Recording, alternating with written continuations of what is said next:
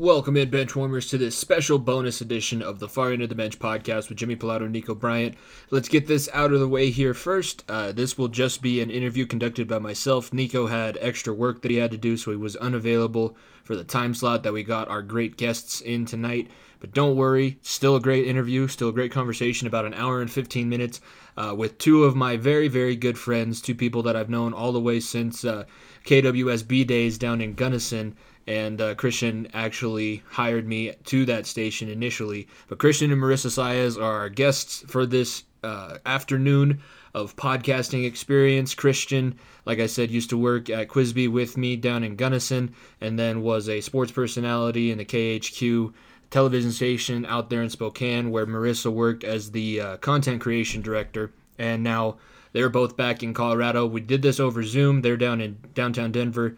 I'm a little bit further south. So we went over Zoom, but we got in contact. First time I've been able to talk to them for quite some time, and we had a blast reminiscing a little bit. We talk a little bit about the World Series and what the MLB can do social media-wise, and then just kind of being in sports during the pandemic and what that's kind of taught us, and all the different life lessons that we brought along the way, and the different experiences that we all experienced together that somehow changed us in one way or the other. But you can follow Christian at CJJ Saez on Twitter. Marissa is at Saez11. She is also the social media director for DNVR Sports. So DNVR_sports on Twitter. That's where you can find a lot of Marissa's content. She said, go down to the DNVR bar. So if you're in the Colorado area, check out the DNVR bar downtown.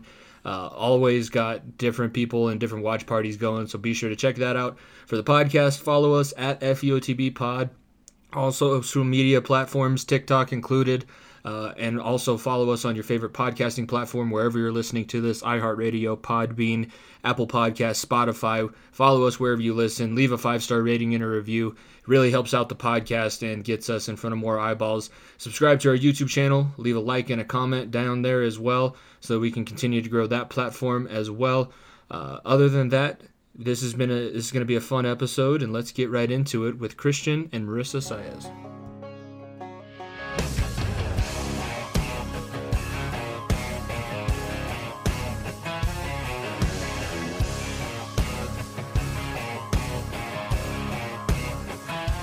I've had a large mouth pass, bust my line, a couple beautiful girls tell me goodbye. Trucks break down, dogs run off, politicians lie, been fired by the boss. Welcome, ladies and gentlemen. Thank you for tuning into this bonus episode of the Far End of the Bench podcast. I am joined today by a couple of my best friends from my time at Western while we were in college. One worked with me for a summer, turning down beds, and the other drunkenly agreed to have me on his sports radio show and commentate games on the radio station.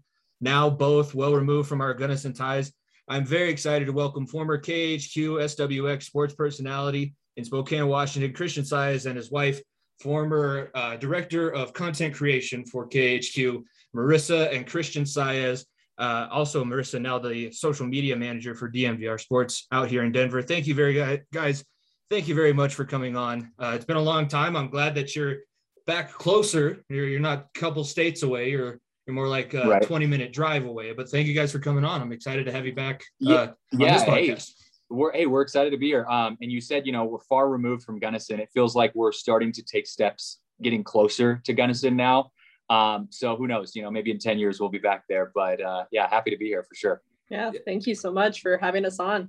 Yeah, no problem. You guys both were, I had both of you on individually for when it was the Center of Attention podcast. Now that Nico kind of got me back on track and we rebranded this thing, we haven't had you guys on, but since we have you both here at the same time, for people that know you from your previous appearances and for the new people that haven't gotten to know you guys, I want to get the story as to how you two met, eventually fell in love and got married, but it didn't start that way. It was a business relationship at first, right?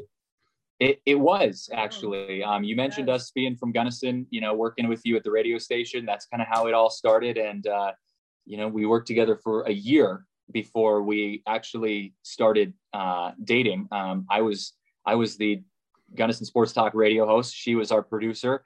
And we were professional at that point only. Oh yeah, I had just transferred, so I didn't even want to work for you. I think. Yeah. I was very against working for the station, but our great advisor and mentor Terry Schlitzman was like, "You're gonna do it, Marissa," and it ended up paying off in all in different aspects. But yeah, I think we were work partners for a year. I don't think he even noticed me, other than the clicking of the board. As long as she hit her ins and outs on time. I was gonna say, unless he was yelling at you like you didn't hit your cue, which was all the time. So yeah, because I was horrible at producing. It's all good. These creative types, they're tough to please. That's what I say, Marissa. God, well, now I'm married to one, so it's yeah. I did something right. So I was either entertaining enough, or I was just I showed some motivation or something. I don't know, something got to it. But after a year, it worked out. We ended up starting to date actually after we would start playing basketball together, and she kind of beat me the first few times that we played basketball. Every single time. So that didn't fly with me at first. So that's how we really started talking, was we started playing basketball against each other, and she still to this day kicks my butt in basketball. Well, in defense, I played college basketball, so I feel like, or in your defense, I guess. Yeah. So now here we are. Yeah. I remember getting the updates from those games. You guys still played them even when we were commentating. That was towards the end of our time. Well, at least your guys' time in Gunnison. I still had another year, but then when I first kind of figured out that you two were dating, it was exciting because I'd met both of you. I had different relationships with both of you before I met the two of you together. I actually met Marissa first. I mentioned we were turning down beds for a summer. We took the worst deal of all time. It was like $500 per month for the 3 months of the summer, and we were conference assistants. So we got to just be everybody who came to Western's campus that summer. We got to be their slave. But that was where Marissa and I first met, and we got to know each other a little bit. What do you remember all those long days of folding sheets and separating laundry? Oh my gosh. I remember, first of all, again, was not a good, I didn't make beds very well back in the day. But yeah, it was a very interesting job. But you and I made the best of it. We had a great friend group. And we goofed around, I think, more than we were actually supposed to. But it was one of my greatest summers, to be honest. It was really where I started to make, lifelong friends. And, obviously, Jimmy, you're one of those people, but it was just, although the work was really, really bad, I have such great memories just hanging out with you guys. Yeah, it was. It was a situation you had to kind of make the best out of it. And luckily we had a few people that were kindred spirits. I was working a second job along with turning down beds. So I was like, over it. I know it was more fun once we kind of got into our relationship after Christian and I met, which was a fun story in and of itself. I don't know how much you actually remember from that night. I know that it was Kat. Kat was friends with somebody that I went to the party. We met, for those people who don't know, Christian and I met at a birthday party in Gunnison. Happened to be at a trailer park in Gunnison because that's half the housing in the valley. Are trailers. So we were both at a party. So it's considered a mansion party, right? Yes. Yeah. It was one of the nicer parties that I actually went to. But we were there. We had a mutual, or one of the people I was with knew Kat, who worked with you at the radio station. And I had actually heard your name. Funny you bring up Terry, Marissa. Terry was all of our advisors and a great role model in all of our times there at Western. He mentioned, like, I have this guy, Christian, like you and him have the same idea about sports radio and all that kind of stuff. You just talk to him, but as like an 18-year-old freshman in college, I was like, I'm definitely not just emailing somebody that I don't know out of the blue. Happens that we run into each other at the party. You say to hit you up. I remember to look you up the Monday morning after the email. But when you got that email, did you remember talking to me or Surprisingly, yes, because that was one of the few things I do remember. And when you say we ran into each other at the party, more so stumbled into each other is probably a better description of how that happened. That was a fun time. But I do actually remember meeting you and having a conversation with you. And at the time it worked out because I was in the process of kind of trying to build the sports team, the sports broadcasting team at the station. And it was just me and I think Ian Johnson at the time. We were doing Gunnison Sports Talk Radio, and I was doing the play-by-play, and Marissa was doing the producing. And then I think we had Eddie Berta as well. I can't remember if he came in before or after that, but we were still trying to build. So when I talked to you about it, you said you played football, and it worked. So that, and then a relationship blossomed from there, and the rest was history. Well, yeah, I think both of us, we were pretty well on the path that we're going to be as psychotic as possible and try and build. We had no resources for what we were trying to do. And we put in a good amount of our own resources into trying to build this. But I think that was the main thing, is that we were kindred spirits and wanting to, if 15 people listened to the radio that morning and we were on, I was going to make it as entertaining. And I was going to talk about sports because that's what I want to do. And I want to get good at this. So I might as well try. And I think you and I were on the same page in that regard.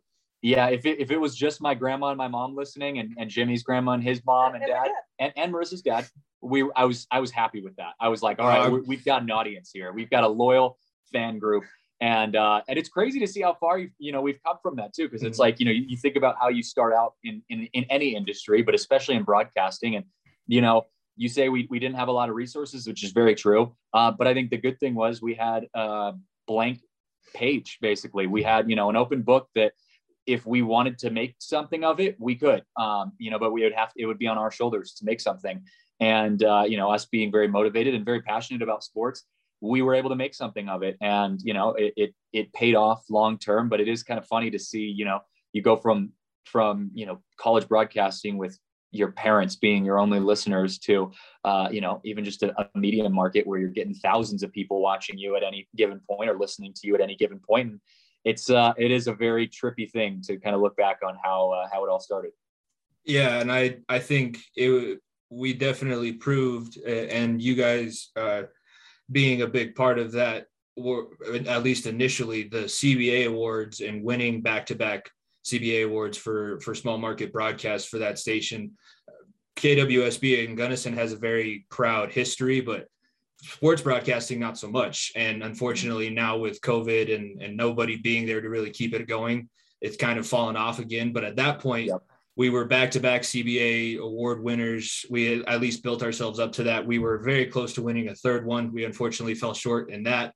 But we were able to kind of take something from nothing and take a lot of pride in the fact that we were able. I mean, the three of us had a lot of fun, and I think that at least that came through in the broadcast and people enjoyed listening to it. And winning that award is something that I still I'm very proud of and being up for those awards. So even though it was small, it's still very meaningful. Yeah, for sure. I really think that the success came from you sneezing in the middle of our broadcast. Yeah, that's a highlight for sure. Or we did a lot of things just goofy, and I think that's kind of what made us us. We had that niche. I definitely I don't know about you, but every once in a while I'll go back and listen to some old stuff from college, which really was not that long ago. It's like 3 years ago. It's so hard for me to listen to. I'm like, what were we doing? And we just loved it. Like, and we were good at it for what we were doing. But we were very talented. We had people come up to us and say that we were like, you can't even tell it it's college kids. And I said, that's great. But listening to it now, and the only thing that I still enjoy listening is the Sammy D highlight that I have. And that's like the thing that I'll die on. I play it on my phone every now and then, just for fun. It gets you pumped, dude. Anytime getting ready for a date, you're like, all right, here we go. Let's play. Let's get myself pumped up for this. Ready to go. Is that what you did? Yeah. You just pumped yourself I played Jimmy's Sammy D call for my first date. It is funny. Like, that's one of my favorite. I totally went into my fan moment at that point. You could tell Christian's like, I was kind of letting the crowd kind of sit there, and Christian's like, is he going to keep talking or is he holding himself back? And then like Christian tries to say something and I just scream in because I had it in my head that I was coming in at this point. We just run over the top of each other. But at that point, that was a chaotic situation. And we were lucky enough, we were on the RMAC network that night. So actually more people were listening to us than just our normal 13. It made it the chaos of the broadcast made the call. It was one of those things you talk about, like, it might not have been pretty, it might not have been something they teach you in school, but just the emotion in the moment, it was 10 times better than a good formal broadcasting call in that moment. Yeah. And I mean, we were, recently we've worked with a lot of colleges too, that they do have, actual broadcasting, what are they called? Guidelines? No, actual broadcasting classes. where you get to learn this kind of stuff and you go through the process of actually knowing how to do it.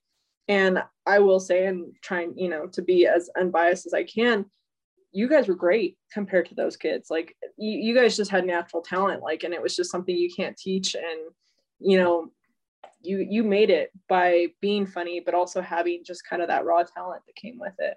And I think another part of it too, and I agree 100%, like I've noticed that, we've worked at schools like Gonzaga at Washington State, where they have phenomenal broadcasting and journalism programs.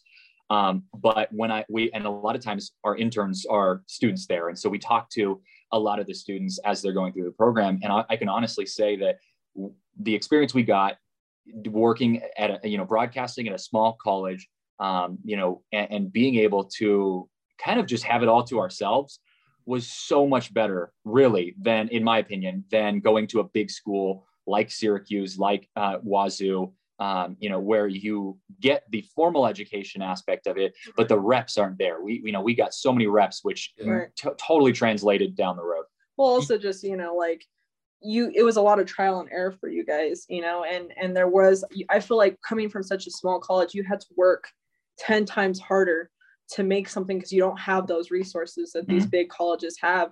And, that's one reason why you got the job that you got was, because you guys were talented and it stood out amongst kids that, get to do this every day and have the resources to do it. Yeah, I don't think I've ever been more nervous than the first time that I had to take over play-by-play for the basketball season.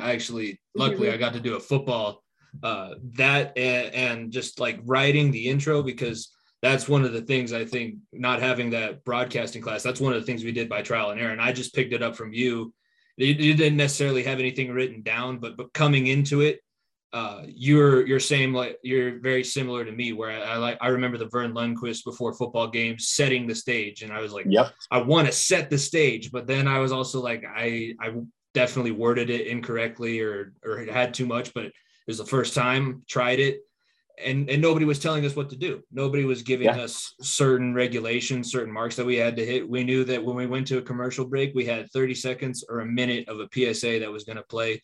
And then we were going to have to come back and figure something out. And I think we also benefit being so close to the guys on the court and like being really able to, we had such a feel for the student body as well. I think that you can feel when I listen back to that West Texas A&M game, all of us were like, we can't believe we're here. And then you can hear the crowd in the background. You're like, they can't believe we're here either. And we all know that we're just experiencing this together. So let's go ahead. Let's go along for the ride. And it's one of my favorite memories from Quizby. I think if I were to have to pick one, it would probably be that right up under the Sammy D highlight. But before we kind of move on, do you guys got a favorite Quizby moment, either broadcasting or just something that we were able to do for the station? You hit mine on the head. West Texas A&M, that game. West Texas came into the preseason. Western had in the preseason already beat Air Force in Colorado Springs, which was huge. And we kind of watched it on the stream a little bit, or at least saw the highlights of it. And then they were set to take on West Texas A&M on Friday. And then I don't remember who they played Saturday. Permian Basin. Permian Basin. There you go. And it was both teams ranked. West Texas number 4, Permian Basin lower, but still ranked. And obviously Western very much unranked. And of course, Western comes in, plays neck and neck, and gets an insane win against West Texas A&M.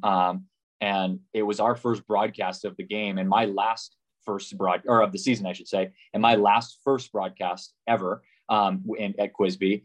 For at least for basketball. And that was just, honestly, I can totally give credit to that broadcast getting me my next job out of Quizby.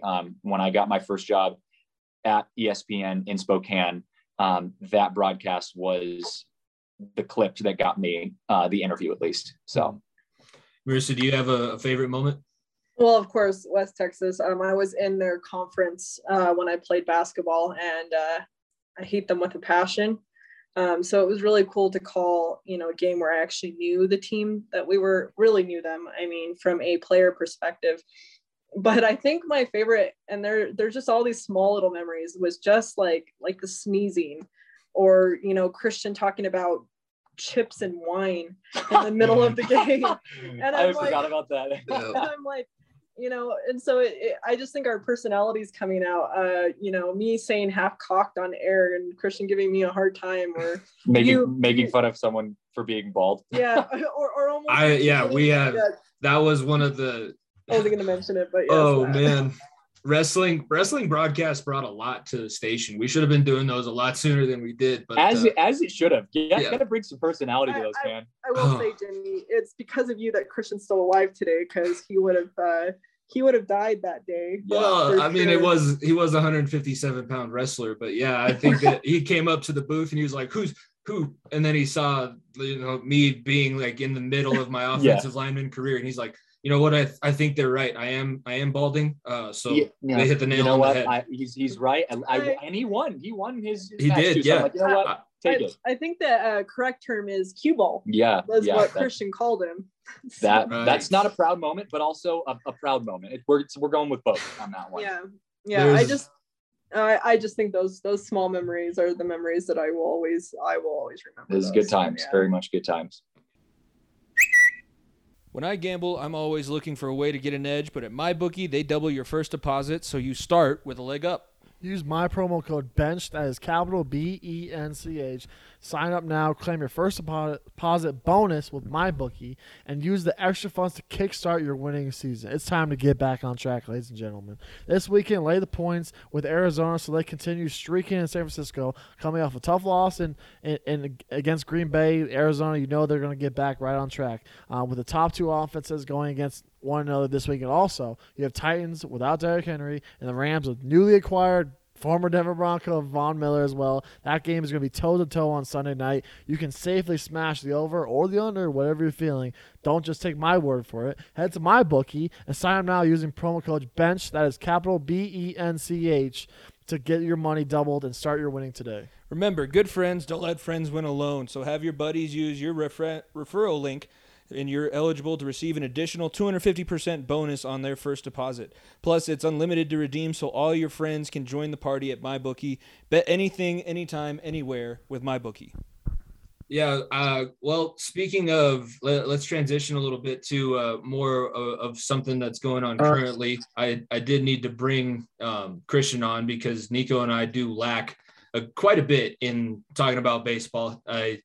It's just difficult to keep up with. There's so many games and everything like that. But the World Series did come to a close. The Braves, I think, break the curse finally of the 28-3 or whatever you want to. The last time the Braves won the World Series, whenever you think that the curse started. But baseball season as a whole, honestly, I'm interested to see what you're thinking about this, because the main thing I'm thinking of is we just went through an entire MLB postseason.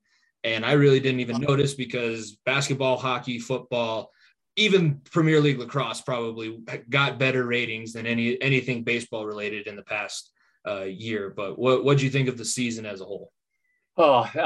As a whole, it was fun.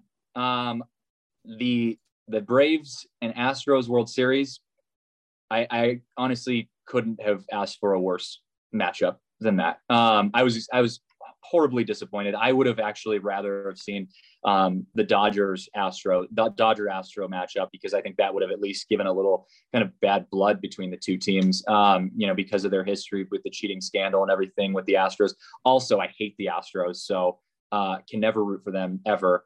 But obviously I am wearing my Giants hat right now, paying homage to Buster Posey announcing his retirement today.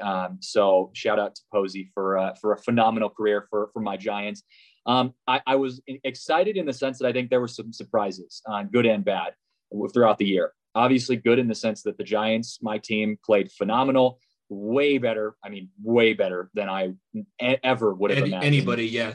They were not on any of our preseason picks to do anything. I still do not believe it. I cannot. I mean, like, the fact that they lost the Dodgers, obviously heartbreaking, but at the same time, I'm like, how can I even complain? Like, the Giants had 107 wins this year. That's insane. Mm-hmm. So that was really cool. The Padres, I thought were going to be a World Series team, completely fell off the face of the earth. The Yankees, same thing. They were awful and then somehow made a playoff run. The Mariners, my Seattle Mariners, kind of put together a playoff run at the end. So there was some kind of cool things about the season, but I think the ending just completely tanked. I think no one really wanted, besides Braves and Astros fans, no one really wanted a Braves-Astros World Series. And that's what they got. And it wasn't that exciting even in itself. So it is what it is. But I do think that, going into the playoffs was a lot of fun. You had Dodgers, Giants, Boston, New York. That was fun. And we saw like a pretty big rating spike, go up for that. People are definitely watching those games. It's just, that's kind of just, it's circumstantial. If those kind of situations happen, baseball is exciting. If they don't, you get what you get. Marissa, I want to get your side of it because I think the MLB has been pretty behind on social media and not making their stuff as available as the other leagues. And that in return, it's suffering popularity wise. Do you agree with me in that sense that their social media lacks and they could probably do something better?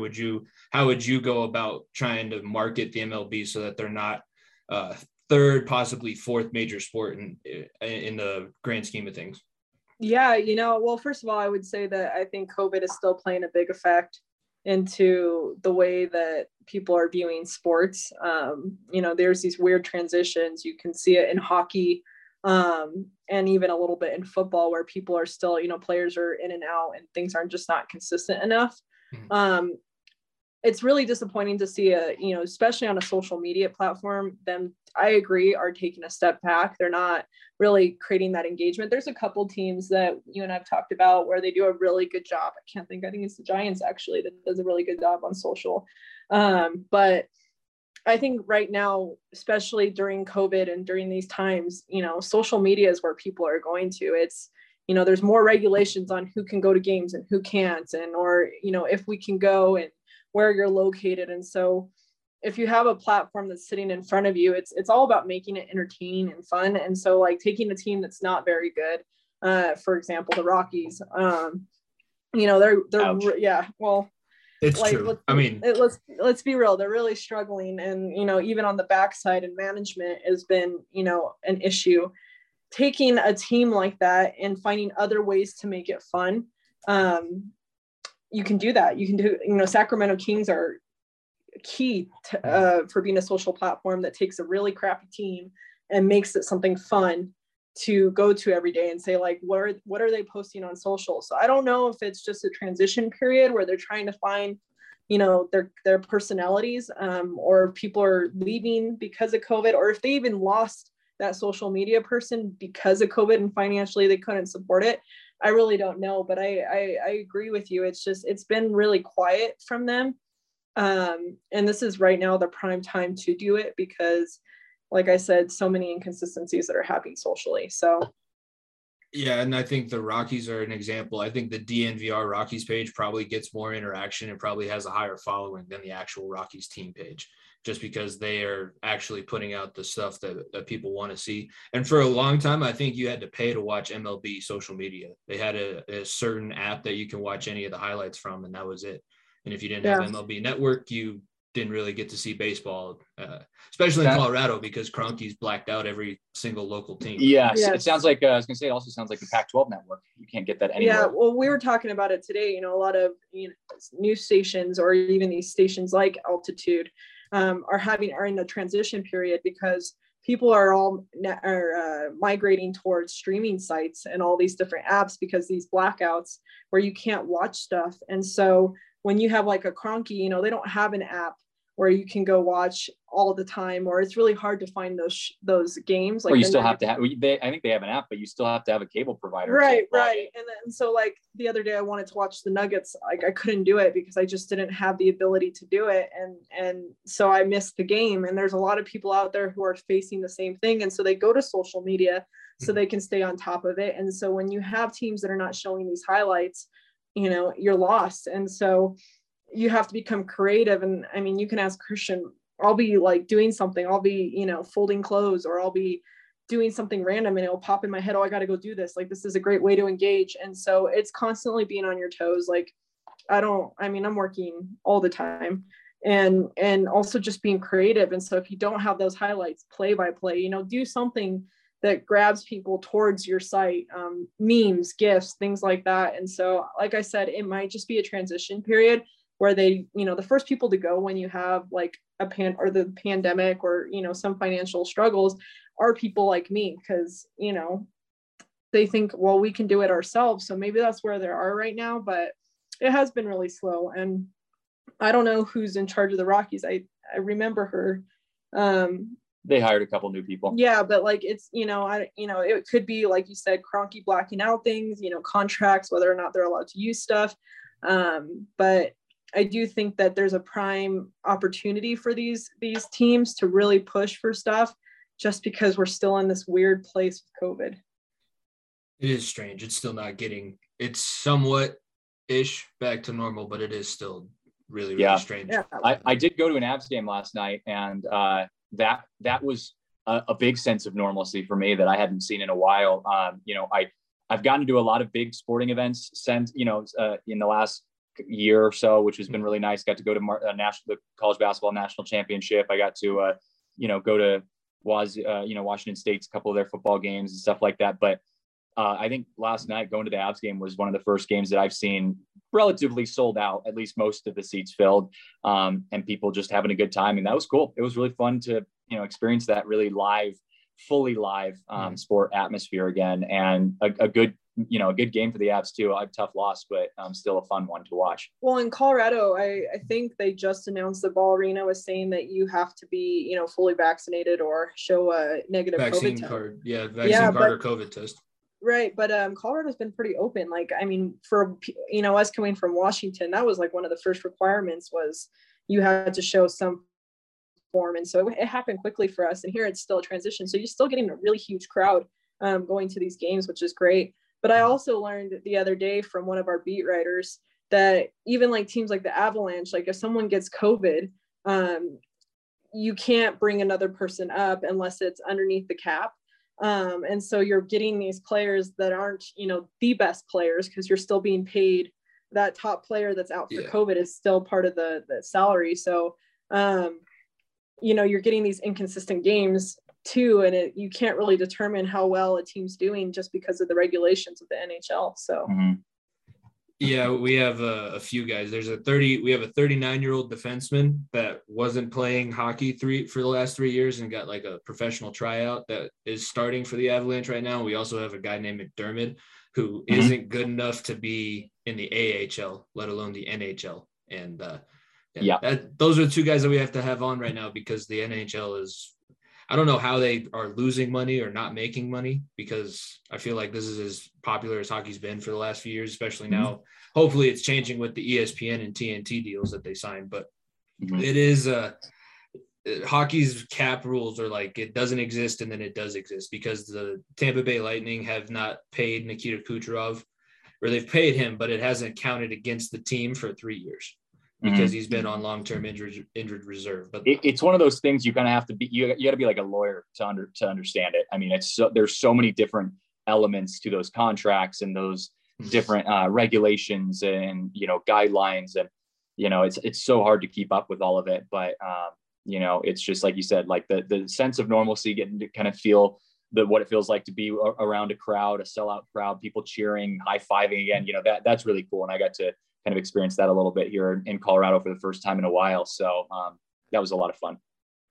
Well, I want to take you guys back now to Eastern. Do you guys consider that Eastern Washington? I don't know how they refer to themselves. I've never been to Spokane, unfortunately. Yes, it is Eastern Washington, right next to Eastern Washington University. And then we're basically on the border of North Idaho. You throw a rock and you're hitting Coeur d'Alene. So, and I think that Eastern, when you think of Washington and Seattle, I think Washington is claimed by Seattle, and then you realize that there's this whole other half of the state that I was a Gonzaga fan my entire life, and I feel like such a dork, had no idea.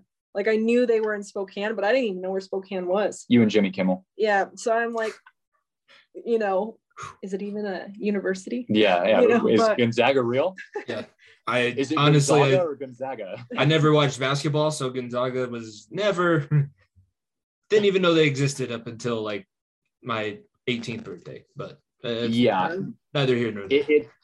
I was going to say, it's a cult basically. And I mean it in a fan sense, like people will murder for the Zags. I mean, they are die hard as it gets. It's like, it's bigger than the Broncos. And I don't mean bigger like fan base. I mean, like the small fan base that we have in Spokane is they will kill and go to prison for life for the Zags. Well, it's any of the Eastern Washington teams and even the high school teams. Like I've never even seen such a fan base. Mm-hmm.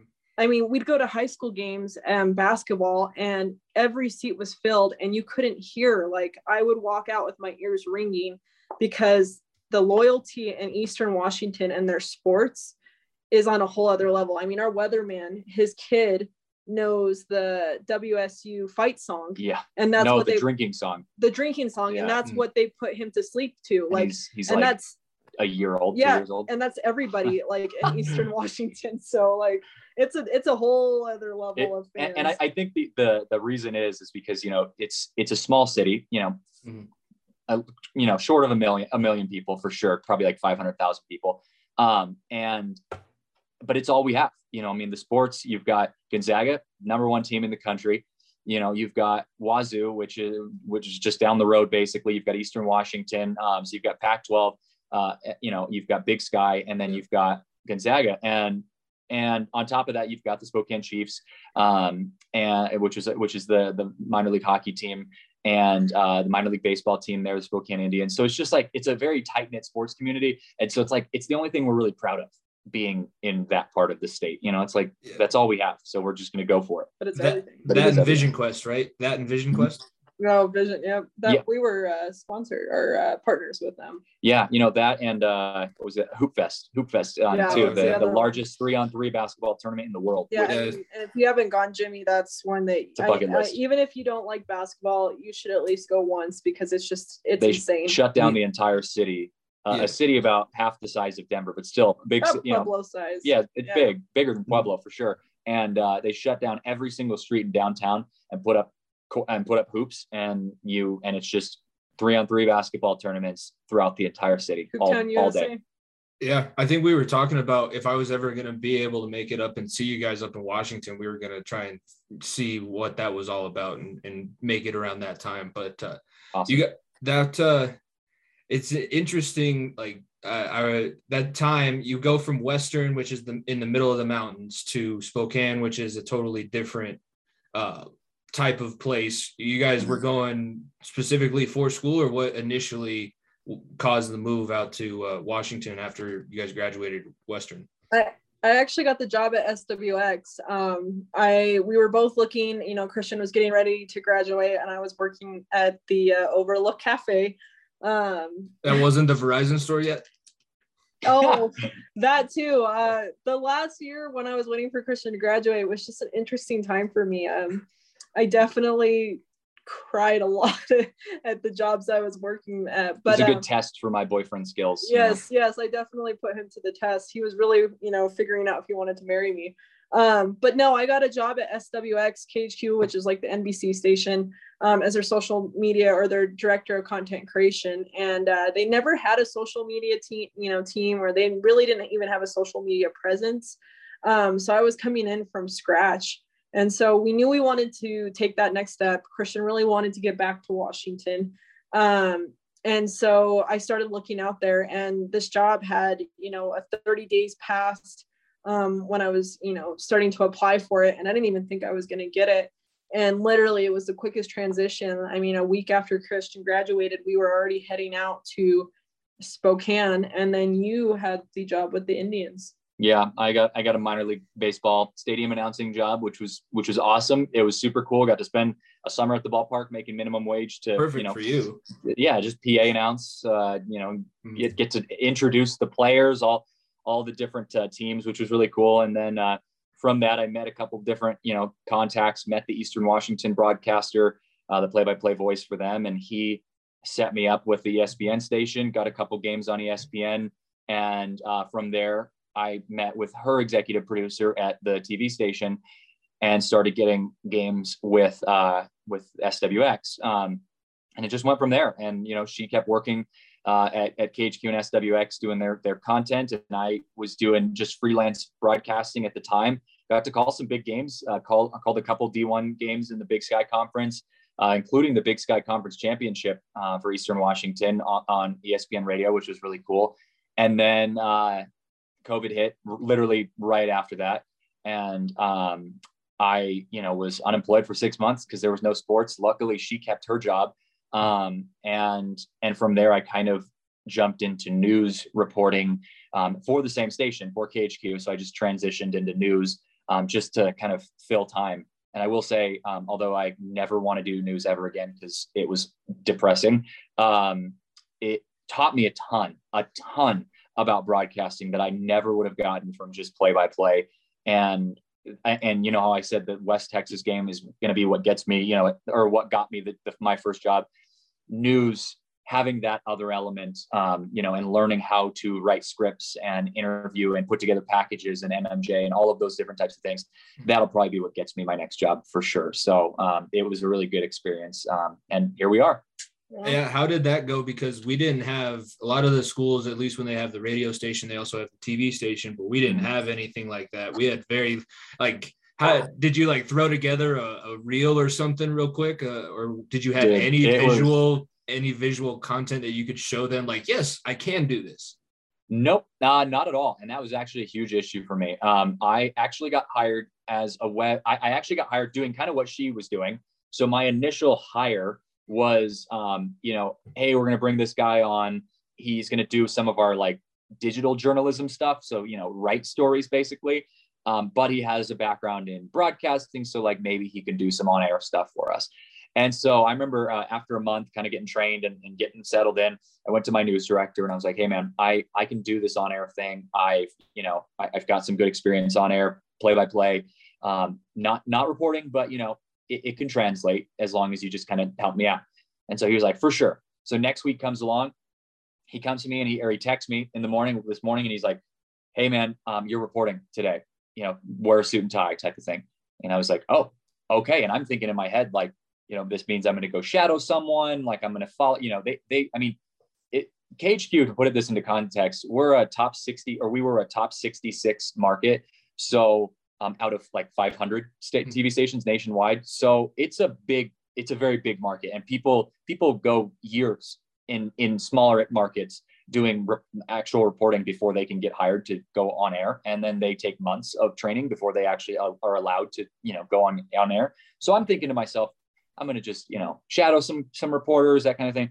No, I show up and they're like, no, here, we have a story for you. You're going to go out to the airport. You're going to talk to travelers on it was right before Thanksgiving. You're going to go talk to some travelers about, what their thoughts are on flying during COVID, which was awful, just an awful assignment as it is.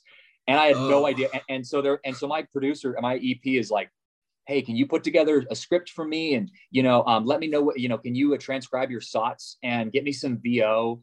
And I'm like, are you speaking a different language? Yeah, well, I don't even know what you're talking about. I seriously, I had no idea. Who are you? Yeah.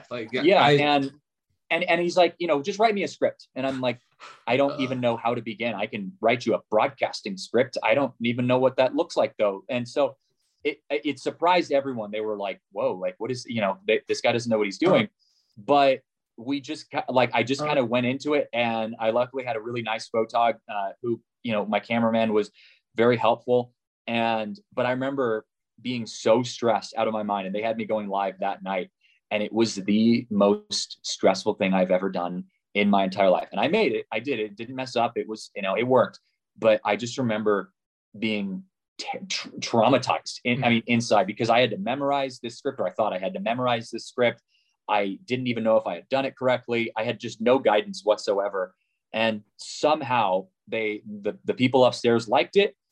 They were like, all right, he's good. Let's keep him going. And I think my bosses upstairs didn't realize that I didn't know what I was doing until a month later, when I talked to them and told them, hey, I had no idea what I was doing. I was just guessing. I've watched news before. That's what I was shooting for. I was just crazy. Playing pretend. Oh man. But also I think that goes back to what we were talking about earlier with the kind of free reign that we had at Western. Yes, that's a lot higher stakes with it being live and in a major market, but really it wasn't too different than when you first did your first broadcast of a game and you're like, I don't know if this is good, this is correct. We're going to turn the mic on. I'm going to go and we'll see. It's like, I know I'm going to expose how much of a dork I am, but like professional wrestlers call it red light fever. Like when the camera goes on, you go like crazy and then you kind of black out and just, I feel like you got the blinders on. Yeah. You just kind of, that's the best. It's stressful. I don't know if it's necessarily good for your health, but is there a better way is there a better way to learn? Honestly, no. And I will say, I had a month from when I started going on air to when I actually felt in control of what I was doing. And that month was truly one of the hardest professional months of my entire life. Because of the pure terror of every day I'm going to work and I feel like I don't know what I'm doing. No one's really guiding me, they're just kind of throwing me in. And if I fail, I mess up, and thousands of people will watch this. I mean, like thousands of people see it and it goes on social media, and so I'm like, there's a ton of this. And I think the pressure went beyond Gunnison level where you're like, if we mess up, no offense to Gunnison, Quisby, whatever, if we mess up, really it's our parents and the old people who have the radio on in their garage. Those are the only ones who are really going to, notice it. This is like top 60, television, NBC station. I go on right before Lester Holt does his nightly news type of thing. And it was stressful. Well, and we were already in a period, I mean, this is right after elections. So it wasn't like the media was in a good light anyway. Yeah. So like we had a lot of, there was a small period of time where we were having to go out 2 at a time. Just because, we didn't know how safe it was for us to go out and about. So Christian being thrown in right in the middle of that, with, not a whole lot of experience. And then, I mean, a lot of the times his first go, you were by yourself and like trying to figure it out. And so, I mean, I think you were a trooper and you definitely did it and you successfully did it. His women ages 50 and up really love Christian. Yeah. I had a target audience. They called them Pam, and they were the women age 45 to 65. That was my target group. So I was in with that crowd. Honestly, if I was casting a movie, I would put you as like the news anchor who's just ethnic enough, but also still very white. But like, And thank you for watching the 5 o'clock news. My name is Christian Science. That's literally like how they would do it. They were like, we finally have like diversity, and I'm like, they would put the little accent over the A in my last name. They'd be like Sayez. I'm like, there you go. Yeah, Sayez. I'm like, no. It was very exciting.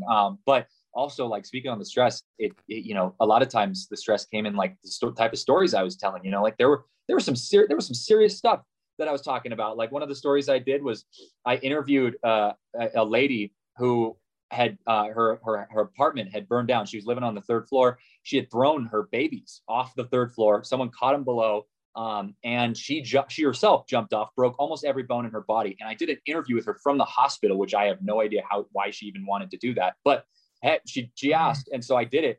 And I remember like it was one of those things where I'm like, this is serious. Like like this lady's like, this is traumatizing for this lady, and she's wanting to tell her story. And so like I'm gonna try to tell her story, but like that added so much stress that I didn't realize existed. There's stress in, like you said, when the light turns on and you're about to go on, but like when you have some very deep topics to talk about, it's intense to like get yourself into a place where you got to be serious and you got to tell a story. And so that was kind of another element of it, but that is also why I'm not going to take a job in news ever again, because that was too much. I'm like, I don't want to tell those type of stories. We'll see. Yeah.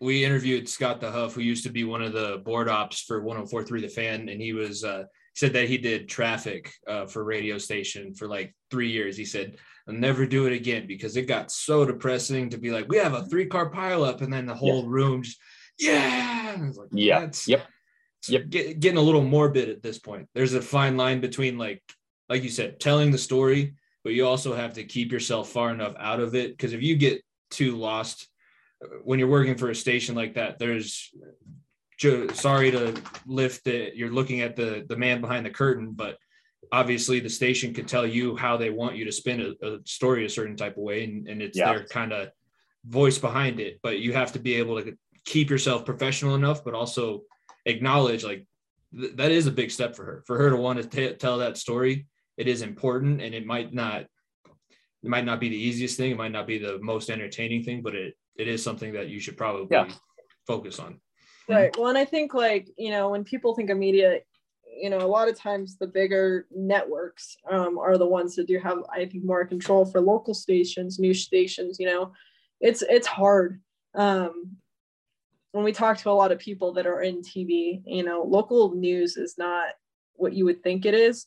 And a lot of times, we'll post something or we try to say something, or you may even have it, we had an encounter earlier with, the beloved, Mark Few, Gonzaga men's basketball coach. Things happen and you got to find a way to tell the news, but also, be aware of your surroundings. And so I just think it's, Christian got to learn a lot in all of that and really grow and figure it out. So yeah, local news is, most local news, or at least in Eastern Washington, was really good.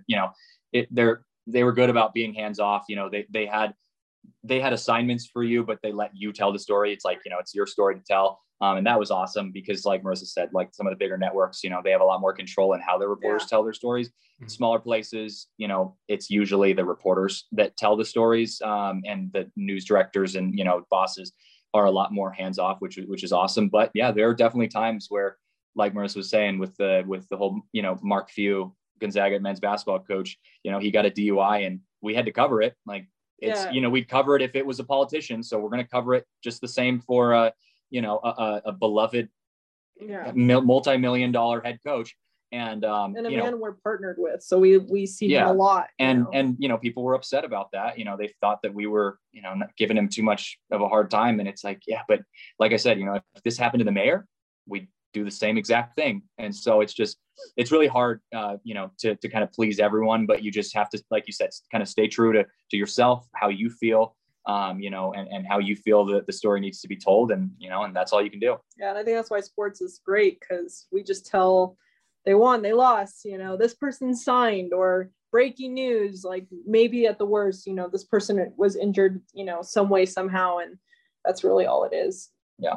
Every now and then you get the story like what came through Vegas a couple days ago with Henry Ruggs. But yeah, and obviously we talked the first time that you were on Center of Attention, Marissa, we were talking about Kobe and Gianna because I was right around that tragic incident. But there's obviously certain lines that you're willing to talk about, and then there are certain things that probably should just be left unsaid, and it's kind of left up to us to decide where that line is. I think you two will find this funny because this actually happened after. So when I took over Gunnison Sports Talk Radio, we were going, and I added it was basically just the football player hour at that point, because I was the only people who wanted to come in and talk about sports for an hour.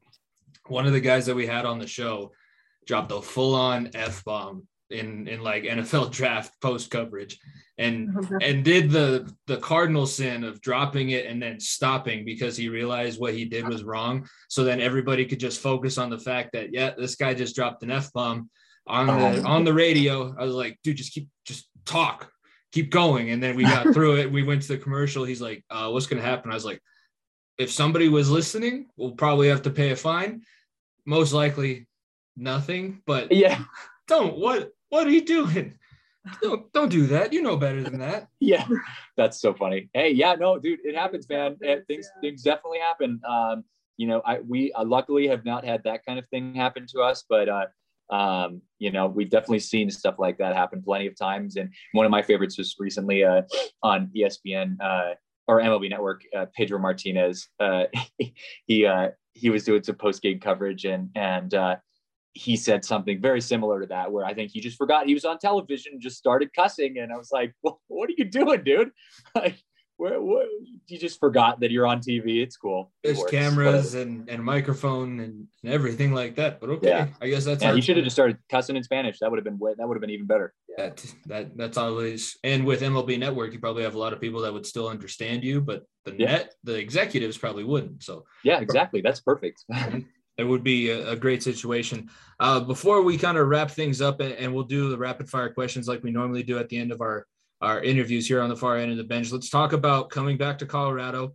I mentioned you guys are back because Marissa got a huge job as the social media manager at DNVR Sports out here in Denver. How did that come about? Like, did you, because I was talking to some of the radio guys, and I have Brandon's number. I've reached out to him before. I didn't get any kind of response, which makes sense because when I reached out to him, I had that was when I was doing center of attention for 10 people in my basement. But how did you get on their radio, and were you actively job searching while still at KHQ? Yeah, so I would say I always love Colorado, and Christian can also back that up. It was really hard for me to leave, and I loved Washington. It's definitely my second favorite state, less mountain ranges. The ocean. Yeah, but I wanted to get back. I only was able to see my family maybe once a year, which was really hard for me because I'm such a family person. And so Christian told me, if you get a job in Colorado, if it falls in line with both of us and what we're trying to do, then we'll go, like, no questions asked. And so I had been applying everywhere. I applied, to different places throughout Denver. I was looking, I wanted to stay in sports, but I was getting to the point where I was like, it's not meant to be. Maybe, all this work that I did in Spokane just isn't going to, kind of transition over to another job. And so I was on social media, and a girl that I went and worked with in Spokane had liked a tweet from the old social media manager, who was saying that she was moving over to our branch in Phoenix. And I asked her if the job was open, and she goes, I don't know, I'll ask. And so she got right back to me, and she goes, well, they're closing it at midnight. And I was like, oh God. So I started, applying, and you can ask Christian. I was at work, which is horrible to say, but I was at work trying to put together my resume and everything and, send it over. And I had to take a test on, Indeed, and it was just this mess. And I was like, oh, I'm not going to get it. It's over. And they ended up calling me back the next day, and were like, we really want to talk to you. And so I went through the process. It was a 48-hour transition, really. I went through a first interview with 7 people, which was really intimidating, but they were great. And then I did it with Brandon. And after Brandon's, he offered me the job literally a couple hours later. And so it was I literally worked 2 more weeks up till that Friday before the 1st of October till midnight, got in my car the next day, drove all the way to Denver, and started my job on Monday. So it was literally just this quick turnover. I lived out of a suitcase for a month. Christian stayed in Spokane and packed. And it's been great. It's been a lot of fun. DNVR is just like you said, it's just an incredible company. Brandon is really, busy. It's always, our goal is to be the best, and they're doing it. So it's been great. I've had a great time transitioning. I'm glad Christian's finally here to experience Denver with me. I spent the day raking leaves today, so that should, really welcome me into Colorado. Well, welcome to November in Colorado. Yeah. At some point, the leaves will be covered by snow, and that'll be a whole lot more fun.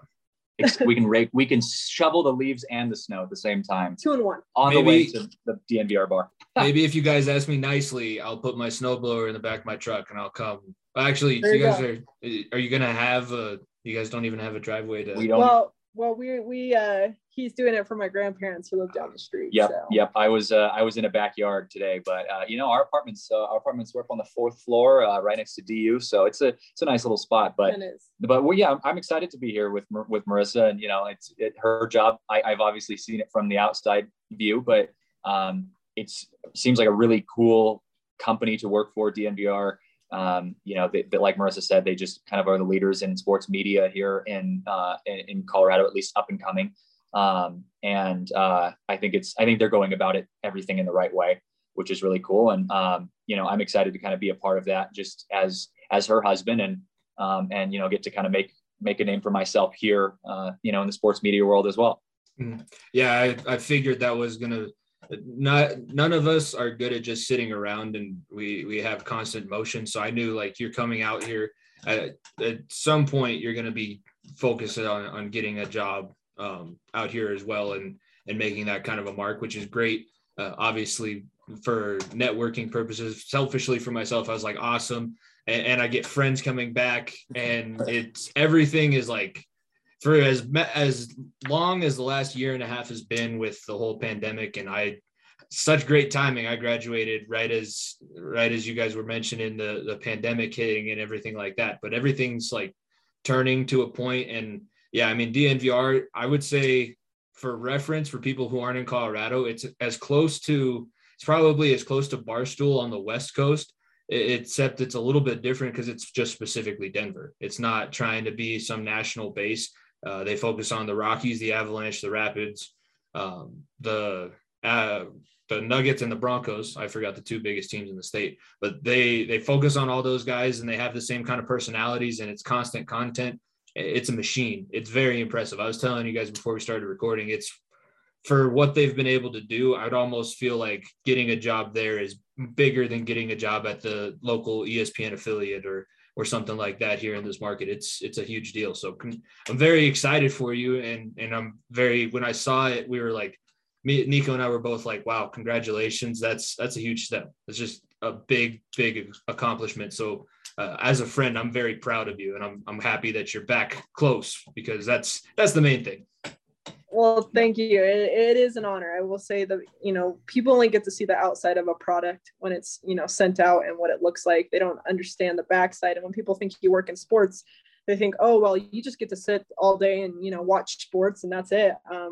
But the people I work with, I mean, they bend over backwards to provide the kind of content that's coming out. And so to really see that, I look up to them and I appreciate them for what they do, because you may see, 30 minutes of a show where, it took all night and people were staying up till 1 a.m. trying to make it perfect. And so you can ask Christian. I mean, I'm working a lot, but it's worth it. And it creates content that people love. So it's a great company. And for those of you who do watch DNVR, and for those who are wondering what it is, it's an incredible company who just, they really care about their fans, and they want to give them the best that they can. And come get drinks with us at the bar. Yeah, you can, the great thing about DNVR as a team is they're always there after their shows.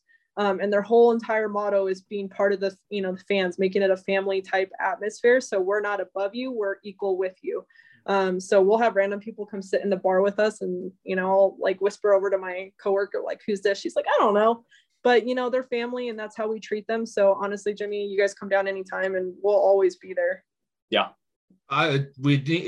Beer night has been long overdue. Those nights in Gunnison are still some of my favorite. Well, now we have what are called BLTs, the Bud Light towers. Yeah. And they're like these massive towers of just Bud Light that people drink at the DNVR. That are unreasonably cheap. It seems like they'd be losing money on them, but they don't. That's our best seller. Next Avs game that's not during the week, so I don't have to hate myself at work. I'll look at the schedule, and you guys are going to be getting a text from me soon. But let's get into these rapid fire questions. Let's wrap up. Let's do it. This has been great. Thank you guys. I can't thank you guys enough for coming on, especially just, it's kind of back to my roots with the solo interview of you two. Unfortunately, Nico wasn't able to be here with work, but let's get into some of these questions. First one that I have down here. What was your guys' nickname in your sport growing up, and what sport was the nickname originated in? So it's a two-parter. Yeah, yours? I got mine, but go first. Mine was Goldfish in baseball, because I, before games, would eat an entire bag of Goldfish before every single game. I'm pretty sure it was all the way through high school. So I was nicknamed Goldfish. So yeah, looking back, that seems very unhealthy. Probably shouldn't have done that, but it worked. I mean, it worked. Yeah, I'm not proud of mine. I didn't even like it when they gave it to me, but it was double stuffed Oreo. And it's literally, there's so many ways to interpret this nickname. But anyway, it was called double stuffed because my parents didn't let me have a lot of sugar when I was younger. And so when I got to college, I kind of was let loose. And so I used to pile like packs of Oreos into the back of my car. And I would look like a chipmunk because I'd have them shoved in my face before I would go over to practice. And so it ended up sticking. Says a lot about Marissa and I that both of us are nicknamed after food. Yes. I was gonna say I'm the only Italian one, and yet I have no food-related nickname. Yeah. Well, I don't know what's happening. I don't know. I didn't realize we were both that, but yeah. we'll go with it. I'll let that one sit there. Favorite cheat meal for the both of you, because you guys are both big into fitness. So when you guys splurge a little bit, what are you being as unhealthy as possible with? Oh man, so you can ask Christian. I buy bags of them, but it's hot popcorn, like the flaming hot popcorn. But I'll eat it to the point where it makes me sick because like I keep shoving it in my mouth, and it's healthier than other options, and so I go crazy. Yeah, my favorite cheat meal, probably either the Talenti, I think is what it's called, gelato, and it's cookie dough flavored, which they never have. So no, they're always out of it. Those are both good options. I like both of those. Favorite moment from your sports career. So Nico and I reminisce a lot. Obviously, the far end of the bench were the old guys that don't play anymore. So favorite moment from your athletic careers that you've had. For me, my freshman year of high school, as a pitcher, and I was the first ever freshman to pitch on my baseball team on varsity. And we were in the state semifinals, and I struck out Reese McGuire, who was drafted the next year as the third overall draft in the MLB draft for $2.8 million. And I struck him out as a freshman in the state semifinals in front of like 50 scouts and a lot of people. And that felt very cool. Mine's not anything like too crazy. I'm from Alamos, Colorado, and so basketball there is non-existent. But I would say my favorite was it was like midnight basketball. They call it Craziness in the Kennel in Gonzaga. Like each team has like a different name for it.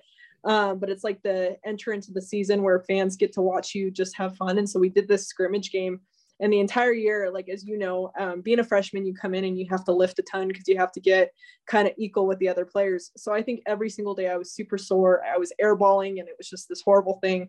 But I went into this game and hit like 6 threes, and people were just like going crazy. And I was like a freshman, like excited the fact that I got my shot back. I couldn't walk the next day, but it was great. But you got your swagger back. I got my swagger back. Basketball is one of those sneaky sports. Like the next day is always problematic. We played rec league basketball. We had a bunch of buddies with the podcast, and we played rec league. I think I got a solid 2 minutes in our final playoff game, and it wasn't pretty because obviously I don't play basketball. But then the next day I was like, I didn't touch anybody, but everything hurts. Like I just played a football game. It sneaks up on me. I've torn both ACLs somehow, and I didn't even play. But what are you talking about? All right. Favorite event that you attended or worked in college, which can count for your guys' time at Gonzaga and with KHQ. Wow, that's a tough one. I'll go first. Okay. So mine was actually Craziness in the Kennel. I've never seen such a crazy atmosphere. They fill the stands. Like tickets to the games are insane. And so at the beginning of every game, but especially for Craziness in the Kennel, they play the song. Isn't it called like the Stomp? No, it's Zombie Nation. Yeah, Zombie Nation. And like they start banging the bleachers, but there's thousands of people, and like the whole gym it's a really small gym, and this whole gym is just shaking, and like you're sitting online with Corey Kispert, Jalen Suggs, like all these insane players that are drafted and in the top 10 are and so it was just a whole other I got chills. It was insane. For me, probably my favorite sporting event that I've ever been to. Is this ever or in the last few years?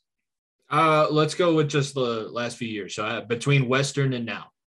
Okay. I got to go to the college basketball national championship with Gonzaga. Is it the Final Four moment? It was. So that was probably the coolest moment, sports moment for me. I was covering it. I got to go to Indianapolis for the TV station. I was the only reporter that went, and it was 14 days. 16 to 18 hour days, 14 days straight. Just a brutal grind. Paycheck was nice afterwards, but brutal grind in the moment. And, but I got a lot of really cool experiences, and that being one of them, being at Lucas Oil, for the Zags run, obviously a tough way to finish, getting walloped by Baylor. But to be a student at Gonzaga, getting my master's, and also get to cover the team in one of the most historic tournament runs ever, was very, very cool and something I'll remember forever. It's one of the, especially radio call wise, I like to go when big moments happen like that. I like to go back and listen to the radio call. And it was the guy who was initially got them to the championship way back when. And Adam Morrison. Yep. Adam Morrison. And Nico talked for like 15 minutes on that whole situation and how it's one of the coolest, especially jumping up on the scorers table, and basketball players are showboats. I'm sorry, Marissa, but you guys are. It's not fair. No. But yeah, no, that's one of the cooler. If I would not be the same person after that happens, I'm immediately 100% a superstar the following day. Yeah, I remember interviewing what is his name, Tom Hudson, the voice of the Zags, the day after that happened. And so he was the play-by-play on the call with Adam Morrison being the color analyst, and I remember when I was interviewing him just about that call, like, emotions, play-by-play to play-by-play guy, like, I get how that feels, like, but walk me through it. And he was getting emotional. I mean, like, and he's a guy who's been doing it for 40 years. He's the voice of the Zags. And he, was like, that was one of the coolest things I've ever seen and done in my life. So it is cool to kind of see how it impacts people, for sure. Well, and these are players that are not like, yes, they have the ego because they're obviously the best, but these guys are genuinely great guys. Like, I mean, I got to talk to them one-on-one before, like Corey Kispert, Jalen Suggs. These are just good kids. And Jalen, being as young as he is, was humble. Like, he wasn't this overly cocky kid. He was confident. He confident, but not cocky. And he always, referred in all his press conferences back to his teammates. Like, I wouldn't have been able to do this if it wasn't for my teammates. And so it was also cool seeing just a team like that, succeed like they did. It's a cool culture that they have with all the older guys, and not everybody goes and not everybody is an NBA star after you leave Gonzaga, but no, college basketball wise, that's one of the best places to be. Ranked preseason AP number 1 this year again, even after losing to Baylor. I mean, I would think that you would need to get a few more athletes to compete with the other top teams, because that was the main problem against Baylor. They were just way too athletic. But those guys were football guys that had played, that were legit basketball players. I mean, like that was a total athletic game. But like the thing is, Gonzaga, if they had played Baylor earlier in the year, I'm going to die on this hill. If they had played Baylor earlier in the year, I think if that game that they had gotten canceled because of COVID against Baylor in the preseason would have happened, I think at least that the national championship is significantly closer, because the coaching staff would have prepared them, or they could have prepared for that game. I think they came in blissfully unprepared to play against a team like that. They just don't have the size. I mean, you have the best footwork in the nation, as Drew Timme, doesn't mean you have the strength to compete down in the paint. And same this year, you have Chet Holmgren, almost 7 foot. I mean, just this, but he's the slender man. Like, he's literally like, he's, again, we're probably going to come into some situations where he gets outpowered, but we'll see. Yeah. Yeah, they've never seen any kind of animal like that. It's the Ace Ventura when he's looking for Snowflake, and it's the Great White. That's no Snowflake. That is no Snowflake. That's for sure. All right, last one here. 5 years from now, what can we expect from the Saezes? Kids. What about the fur? You guys got a fur baby, don't? Yeah, we got a fur baby. I agree. That's all we need for now. No, if in 5 years, we hope to still be in Denver. I obviously by then I'll be back on air one way or another, whether it be TV, radio, or even podcasting. Who knows? I mean, like you said, like you guys know, the future of sports media is not what it is today, what it currently is, or what it was 10 years ago. So, but that'll kind of come around as it is. And for you, I'm thinking probably just progressing in the same thing that you're doing now. Yeah, I don't know. I think I drive Christian nuts a lot, in the sense that I'm not really a planner. Like, I never planned on being in social media to begin with. And, here I am 4 years later, still doing it. And obviously in a great market, for a great company. I have no idea. Social media is growing. It's becoming one of the mainstream sources out there. And, I think that I have potential to grow in this area. So who knows? I beg, I pray we stay in Denver. But I'm just kind of leaving it to God, I guess. I will throw out my prediction because I feel like this is something that, it's going to happen 5 years from now. I'm predicting Rockies, Mariners World Series. Rockies win the World Series against the Mariners 5 years from now in 5 games. I'll take it. So with 5 years from now, you need to bring this back, this clip, and it's going to happen. Well, now I want to throw it out there. I feel like, Washington's going to have the Sonics come back, and, the Nuggets are going to come back. That's bold. Because, we're going to have a Thuggets versus Sonics rematch. What are we? Yeah, dude. I think so. The Silver Sonics and the Thuggets. Yeah. Right. And maybe a Kraken Avs. Come on. Let's just go all out. Honestly, I know this might seem elitist, but the Avalanche are a long way away from worrying about the Seattle Kraken. Seattle Kraken are not the Las Vegas Golden Knights. That's a totally different story. That is very true. Yes, they are definitely not. But they have Grubauer. So I know that makes it even worse. They also have Tyson Jost. So yeah. So we've got a net. They hurt me. They hurt me too much, Christian. I can't deal with it. But they have cool logos. They do, and the sweaters are. I got my cousin saying we need to get a Grubauer Seattle sweater. I'm like, I'm not. I don't wear anything other than Avalanche. Well, if you do, go to Dick's Sporting Goods because they're over there in the 30% off section. So, Grubauer. All right, let's thank you guys very much. I can't thank you guys enough for coming on this bonus episode of the podcast. Go ahead, plug everything that you guys have going on, all your pages and projects and stuff. Take advantage of what audience we have and start getting your guys' foot out there. We'd love helping you guys out and getting more eyeballs on your stuff. Yeah, for sure. No, I mean, it like I said, for us, we're kind of piecing things together now. You can follow me up on Twitter at CJJ Saez. And Marissa, you're, what is it? At Saez Marissa 11 on Twitter. That's what it is. I remember this because I'm the husband. I have to remember this, but I can't remember her birthday sometimes. So that's it's the day after or before his. I got it right. Yeah, Saez Marissa 11, and I think the other one is Marissa Saez. So on Instagram, but yeah, you can just look me up and it's not too hard. We'll be here, but like I said, we'll hope to kind of keep making rounds in the Denver sports media market and hope to kind of get to know a lot more about this awesome fan base that we have here in Denver.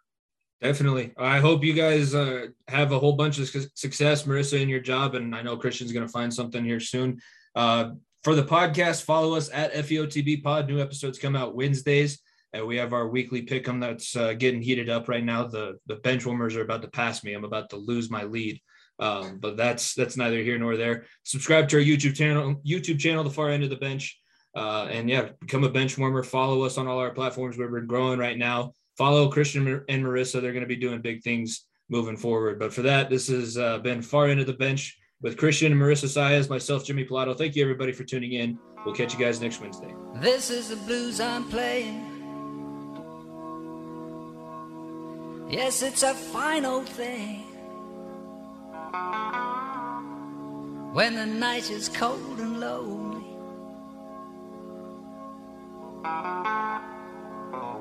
This is a dollar bill piece. Was it the money that made me a savage? Popping them prices, I made it a habit. Towing them pictures and serving them.